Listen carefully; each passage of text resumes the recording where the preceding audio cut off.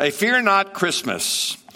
I was talking to a pastor friend of mine a week ago, and he asked me what I was preaching on. I said, well, I'm preaching on a Fear Not Christmas. He said, when you get that written, can you send that to me? And I said, I certainly can. So I wrote it out and sent it to him because, fear is huge right now, of course, in people's hearts. And I thought Christmas is a time when people were told not to fear. And so we're going to take a look at the shepherds and Joseph and Mary and how God gave them specific instruction not to fear. We're going to learn from them and apply it to our hearts because there's a lot to be afraid about. But those of us that know Jesus, then obviously if we know the Lord and his promises, the Bible says that we do not have to fear anything. But before I get into this message, let me ask you this question. What is the best Christmas present? It's a broken drum because you can't beat it. What did the gingerbread man put on his bed? A cookie sheet. How much did Santa pay for that sleigh? Not a thing. It was on the house. So I got a great knock-knock joke. Of course, when you say knock-knock, what are you supposed to say? All right. So knock-knock. Merry Christmas. Aren't you glad we can still say Merry Christmas? That's right. Christ is the reason for the season. Praise the Lord. It tells us in Luke's Gospel, chapter 2, verse 14, glory to God in the highest, and on earth peace, goodwill toward men. Peace. Well, that's the opposite of fear, obviously, isn't it? To have peace in your heart. I was thinking about that word peace on earth. And of course, peace is a person. It's Jesus Christ. And there's a little statement about this, and I think we're going to put it on the screens here for you. No Jesus, no peace. See that? No Jesus, no peace. But if you just change that a little bit, no Jesus, no peace. Peace is a person. It starts with a personal relationship with Jesus Christ. You know, I remember when my children were little and they'd be afraid at nighttime and they'd be in the crib and they'd be afraid. You come running to them and they'd reach out their arms to you. And as you gathered them in your arms, they would relax and their fear would melt away because they're in the presence of somebody that had flesh and blood. Well, it's the same way in our relationship with the Lord. We get afraid about things, and I want you to know that we can reach out to him, and knowing him, know Jesus, know peace. So peace is first a person, but peace is also not simply the absence of conflict, but it's the presence of God. The presence of God. In his presence, the Bible says, is fullness of joy. And at his right hand, there is pleasure forevermore. When you have his presence on the inside of you, I tell you what, that makes all the difference in the world. Knowing that God is with you, that God is on the inside of you, that his presence is there. There's been times when I've been praying and I've been troubled about an incident or troubled about a circumstance or a situation, and I'm in prayer, and all of a sudden I become aware that the Lord is there. I can feel my heart strangely warmed on the inside of me by the presence of God, and that presence of God just melts away the fear. So peace is first a person, Jesus Christ. But peace is also the presence of God. And peace comes our way. It comes our way when we unconditionally trust in the Lord. Luke chapter 1, verse 38, we have the story of Mary and Gabriel's visitation. Then Mary said, behold, the maidservant of the Lord, let it be to me according to your word. And the angel departed from her. When she unconditionally trusted or surrendered to God, peace came into her heart. Many times we fight God. We resist the Lord. We try to control things. But when you trust God, when you give it to God, when you surrender the situation to God, when you give that person to the Lord, when you yourself are no longer at war with God, but learn how to surrender your heart, your life, your future into the hands of God, that's when the peace of God comes into your heart, and you can know that. I believe fear is really faith in the what ifs. We're supposed to have faith in the Lord, faith in the Word, but fear is faith in the what ifs. What if I get sick? What if I lose my job? What if I fail? What if the economy falls apart? What if my loved one dies? What if? And as you dwell on those what ifs and then begin to believe in those what ifs, fear fills your heart. They say that anxiety is fear that remains with you for a long time. You know, fear might grip your heart suddenly, but anxiety is something that is just there, constantly there in your heart. The Bible says this in Matthew chapter 6, verse 34, do not worry about tomorrow. In the book of Philippians, it says, don't worry about anything. Don't worry about tomorrow. Don't worry about anything. That pretty much sums it all up, right? We're not supposed to worry. We're not supposed to be anxious. We're not supposed to be troubled. As believers, we're supposed to be believing as believers, and our trust is in the Lord. The Bible says if you place your trust in the Lord, then the Lord becomes a strong tower, and the righteous can run into it and, according to the scriptures, be safe. I think about my strange fears. They say, confess your faults one to another and pray one for another that you may be healed. And I have some strange fears that I developed as a boy. One of them was a fear that if I didn't cover up my ear with the bed covers, that a witch was going to come into my room and chop off my ear. And of course, that's irrational. A lot of fears are irrational, isn't it? I have a fear of vomiting. I do everything not to vomit. My wife, she has no fear of that. If she just gets a little sick, she just goes and there it is. It's all done. But not me. I will fight the urge for days. And then finally, it's like this huge issue in my life. I now have decided I'm going to give into it. And it's like walking the walk of death. Because I have this irrational fear, don't I, of that. I had fear as a little boy of a witch coming in and chopping off my ear unless I covered it up with my bedspread. Now, it never dawned on me that if that witch really would come into my room, he or she could easily just pull the covers down and chop off my ear. But I had another fear as a boy, a fear of the monster in the closet. And that fear stuck with me for quite some time. And I remember going, it was midnight time. My parents would say, go get your jammies on. And I'd go to the closet door and I would just stand there. Because I knew if I opened it up, there's a monster on the inside. And I'd stand there, but seemingly for 5-10 minutes, trying to muster up the courage to open the door because a monster was in there. And sure enough, when I opened up, there never was a monster, but that fear was in my heart. That's why sometimes I'm late to church. I can't get dressed because the fear of monsters. We could have all kinds of fears, right? God said, do not be afraid to the shepherds. Listen to what it says in Luke's Gospel, chapter 2, verse 10. Then the angel said to them, do not be afraid. For behold, I bring you good tidings of great joy, which shall be to all people. Do not be afraid, or fear not, right? In other words, fear not, I bring you good news. And that's what I'm telling you today. A fear not Christmas. Fear not, because I am bringing you good news. And that's the gospel, which means good news, that Jesus came, that he lived among us, that he suffered and died, was buried and rose again. He ever liveth to make intercession for us. He's a wonderful Savior. If you trust in him, you shall be saved. You can't beat that good news, can you? So fear not, I have good news for you. In the midst of all the bad news that's out there.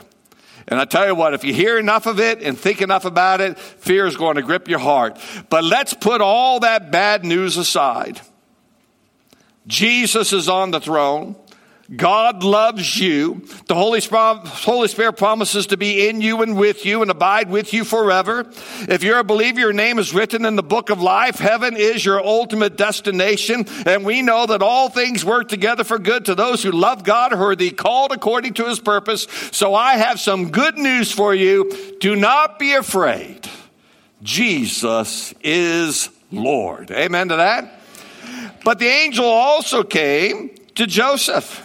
And in Matthew chapter 1, verse 20 says, but while he thought about these things, behold, an angel of the Lord appeared to him in a dream, saying, Joseph, son of David, do not be afraid to take to you Mary, your wife, for that which is conceived in her is of the Holy Spirit. Well, what's the fear not there? Fear not, because this is my plan, Joseph. This is my plan. That which is conceived in her is of the Holy Spirit. Don't be afraid to take this virgin to be your wife. She's pregnant, but it's okay. It's my plan. This is my grand scheme. This is my plan. This is my purpose. Everything's going to be okay because I'm working it out. And that's my message to all of us tonight. Not only to the shepherds, fear not, right? Because I bring you good news. But to all of us here tonight, just like they said to Joseph, fear not. God has a plan. God has a purpose. And if you belong to the Lord, you are in his hand and you are in his plan. And he has planned things with a purpose in your life.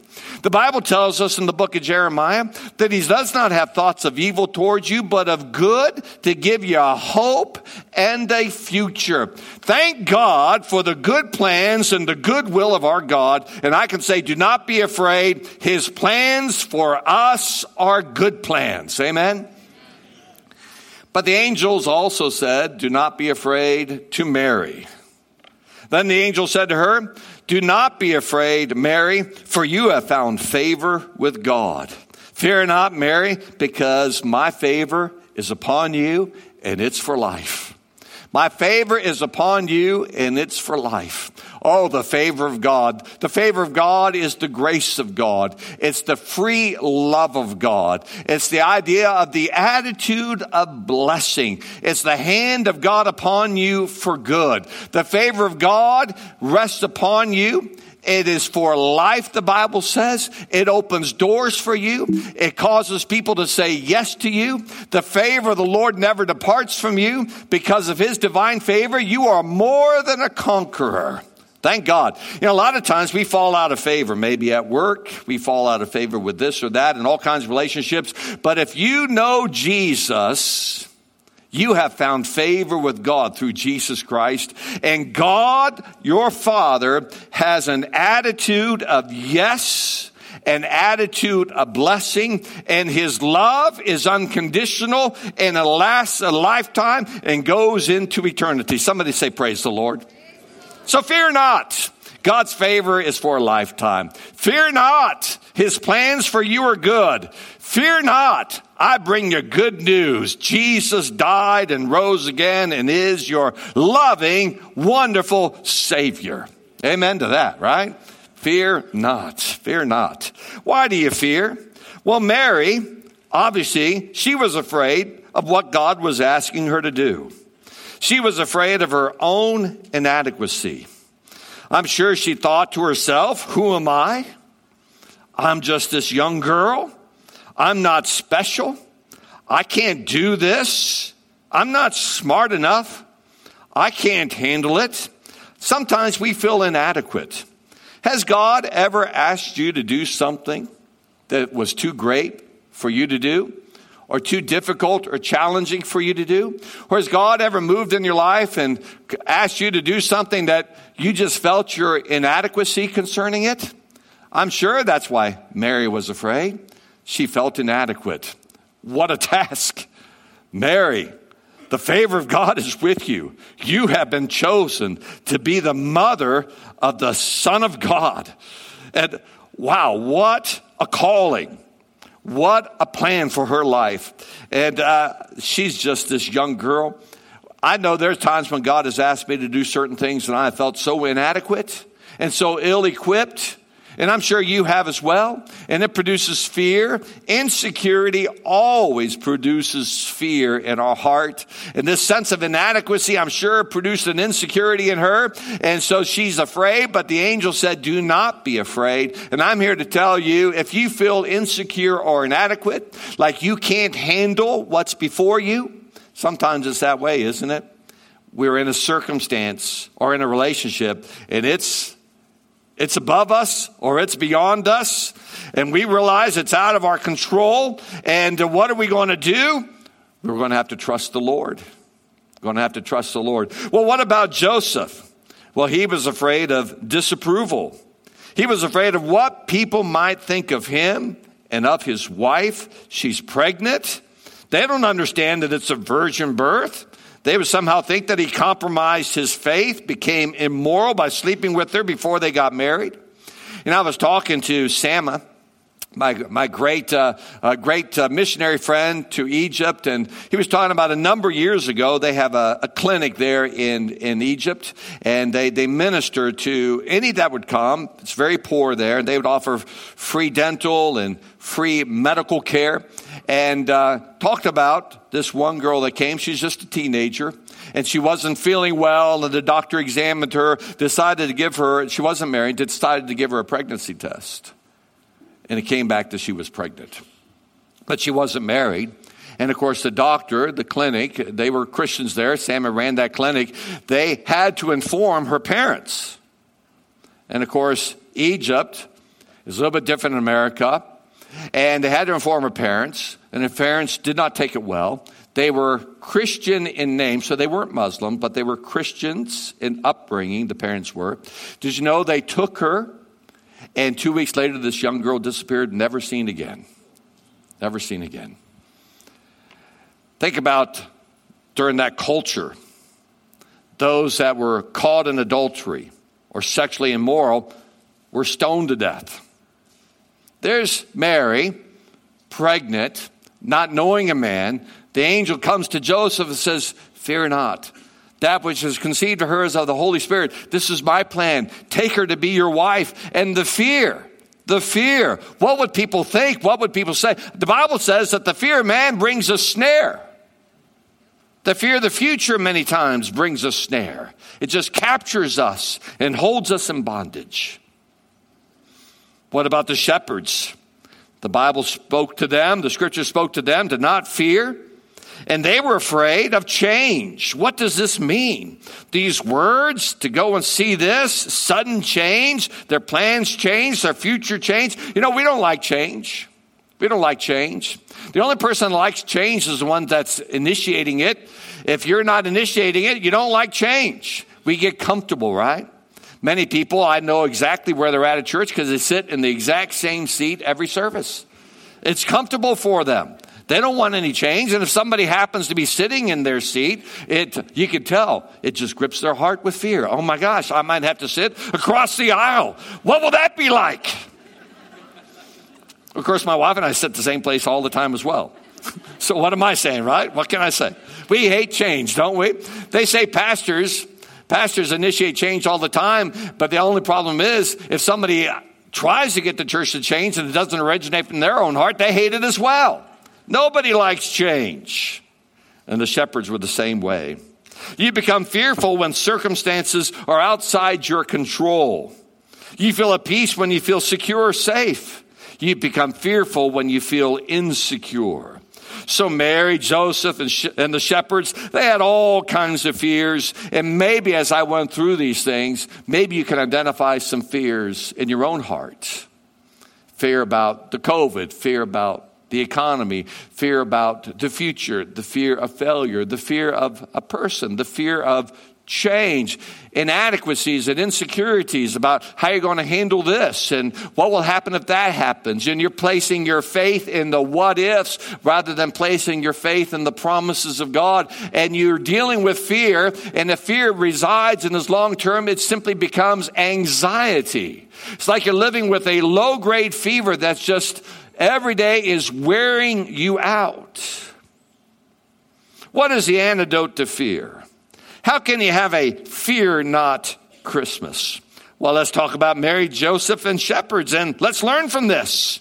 Mary found peace through her surrender and unconditional trust in God. When you surrender to God's plan, peace comes into your heart. When you trust God, that's when peace comes into your heart. A great illustration of this, obviously, is World War II. When did we find peace in World War II?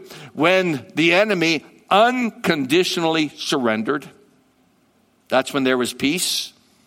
Unconditional surrender always brings peace. So it is with the human heart. when you surrender, when you make an altar before God and say, God, I lay down my life. I take up your plan and your purpose. I'm going to walk with you. I'm going to become a follower of Jesus Christ.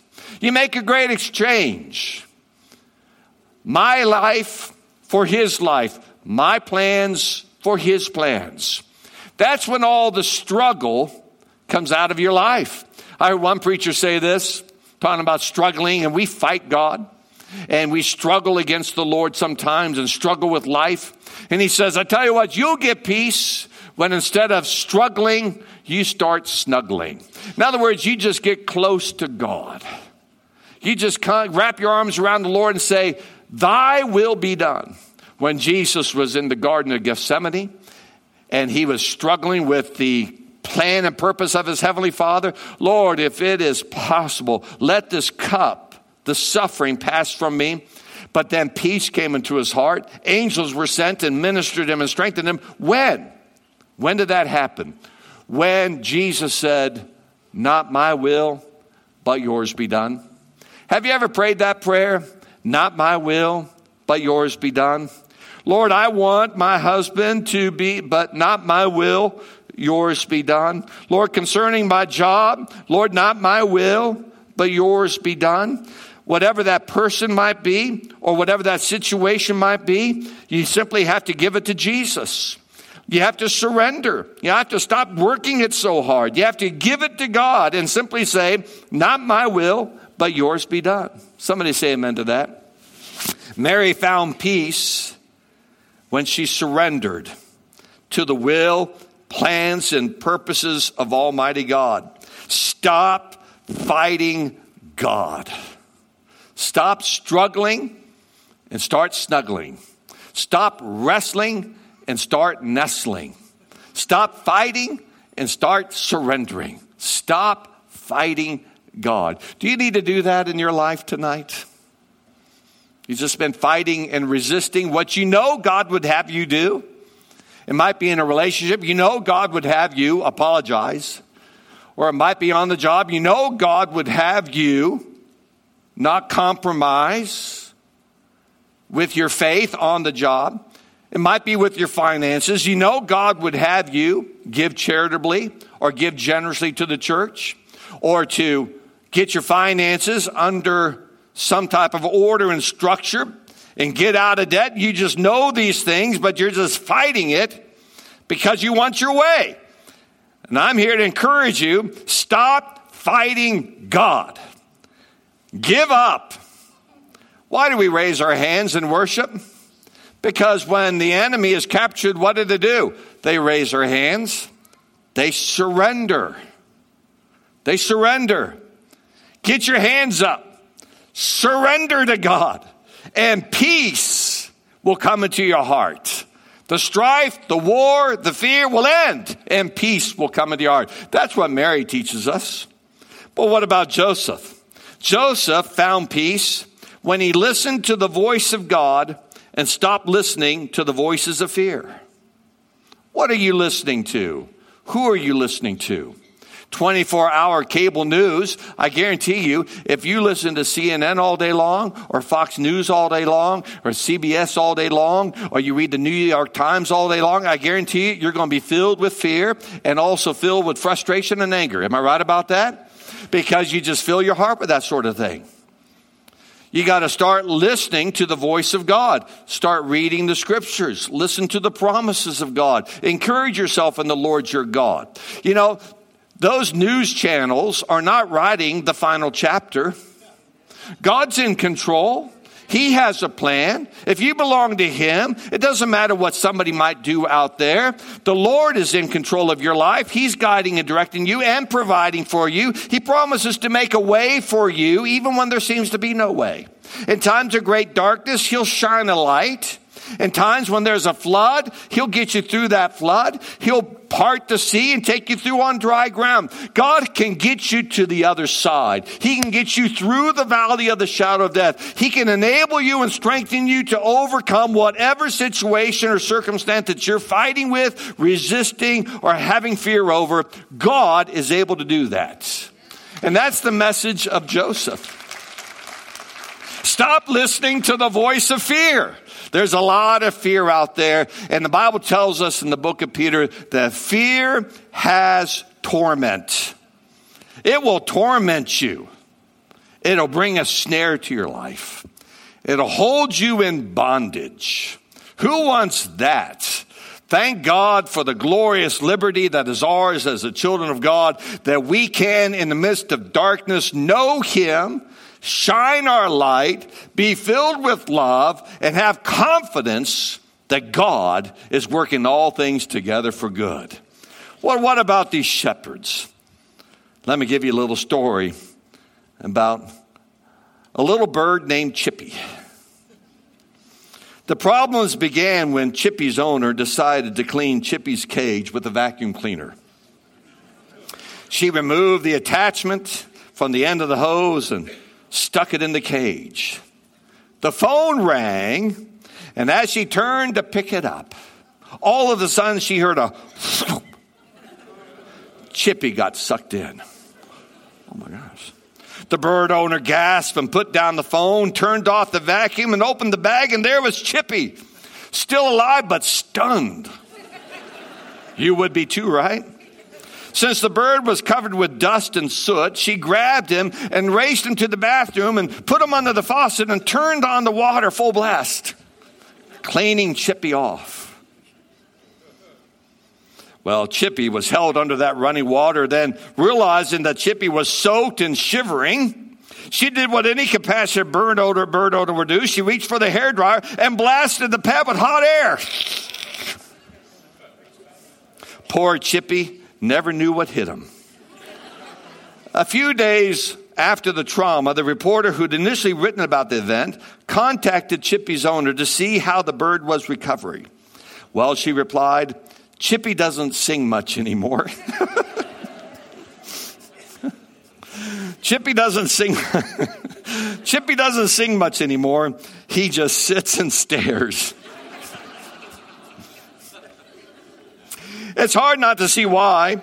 Sucked in, washed up, and blown over. That's enough to steal the song from the stoutest heart. We're like Chippy, aren't we? We got all the polarizing political division. You got the racial strife. You got the COVID. Then we got the Delta. Now we got the Omicron. It's all over the place. We're like Chippy. We don't sing much anymore. We just sit and stare. But listen to these shepherds. Then the shepherds returned, glorifying and praising God for all the things that they had heard and seen as it was told them. The shepherds found peace when they praised the Lord. The Bible says that God inhabits our praises. There's something wonderful that takes place when a believer lifts up their voice and sings.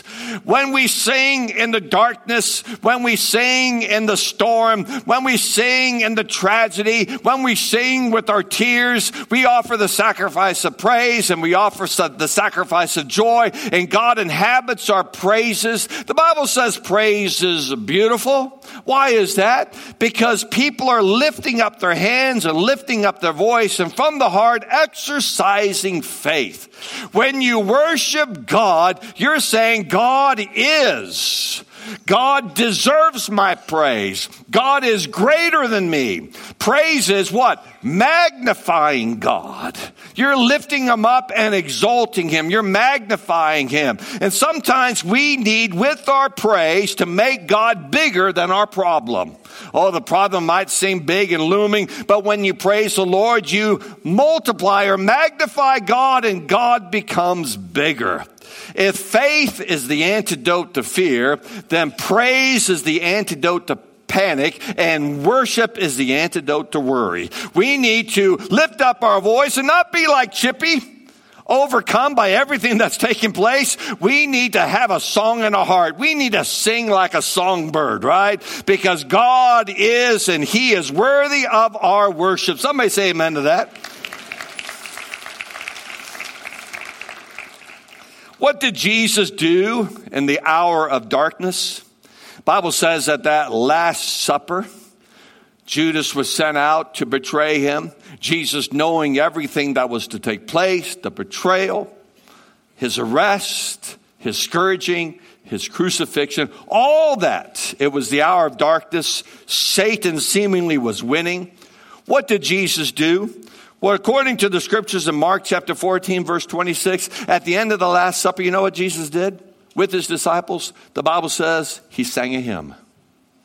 He worshiped. He worshiped knowing all that was to take place. He worshiped with his disciples. He worshiped knowing the future. He worshiped in the sense of all that darkness. He sang a hymn. They say that the hymn he probably sang was Psalm 118.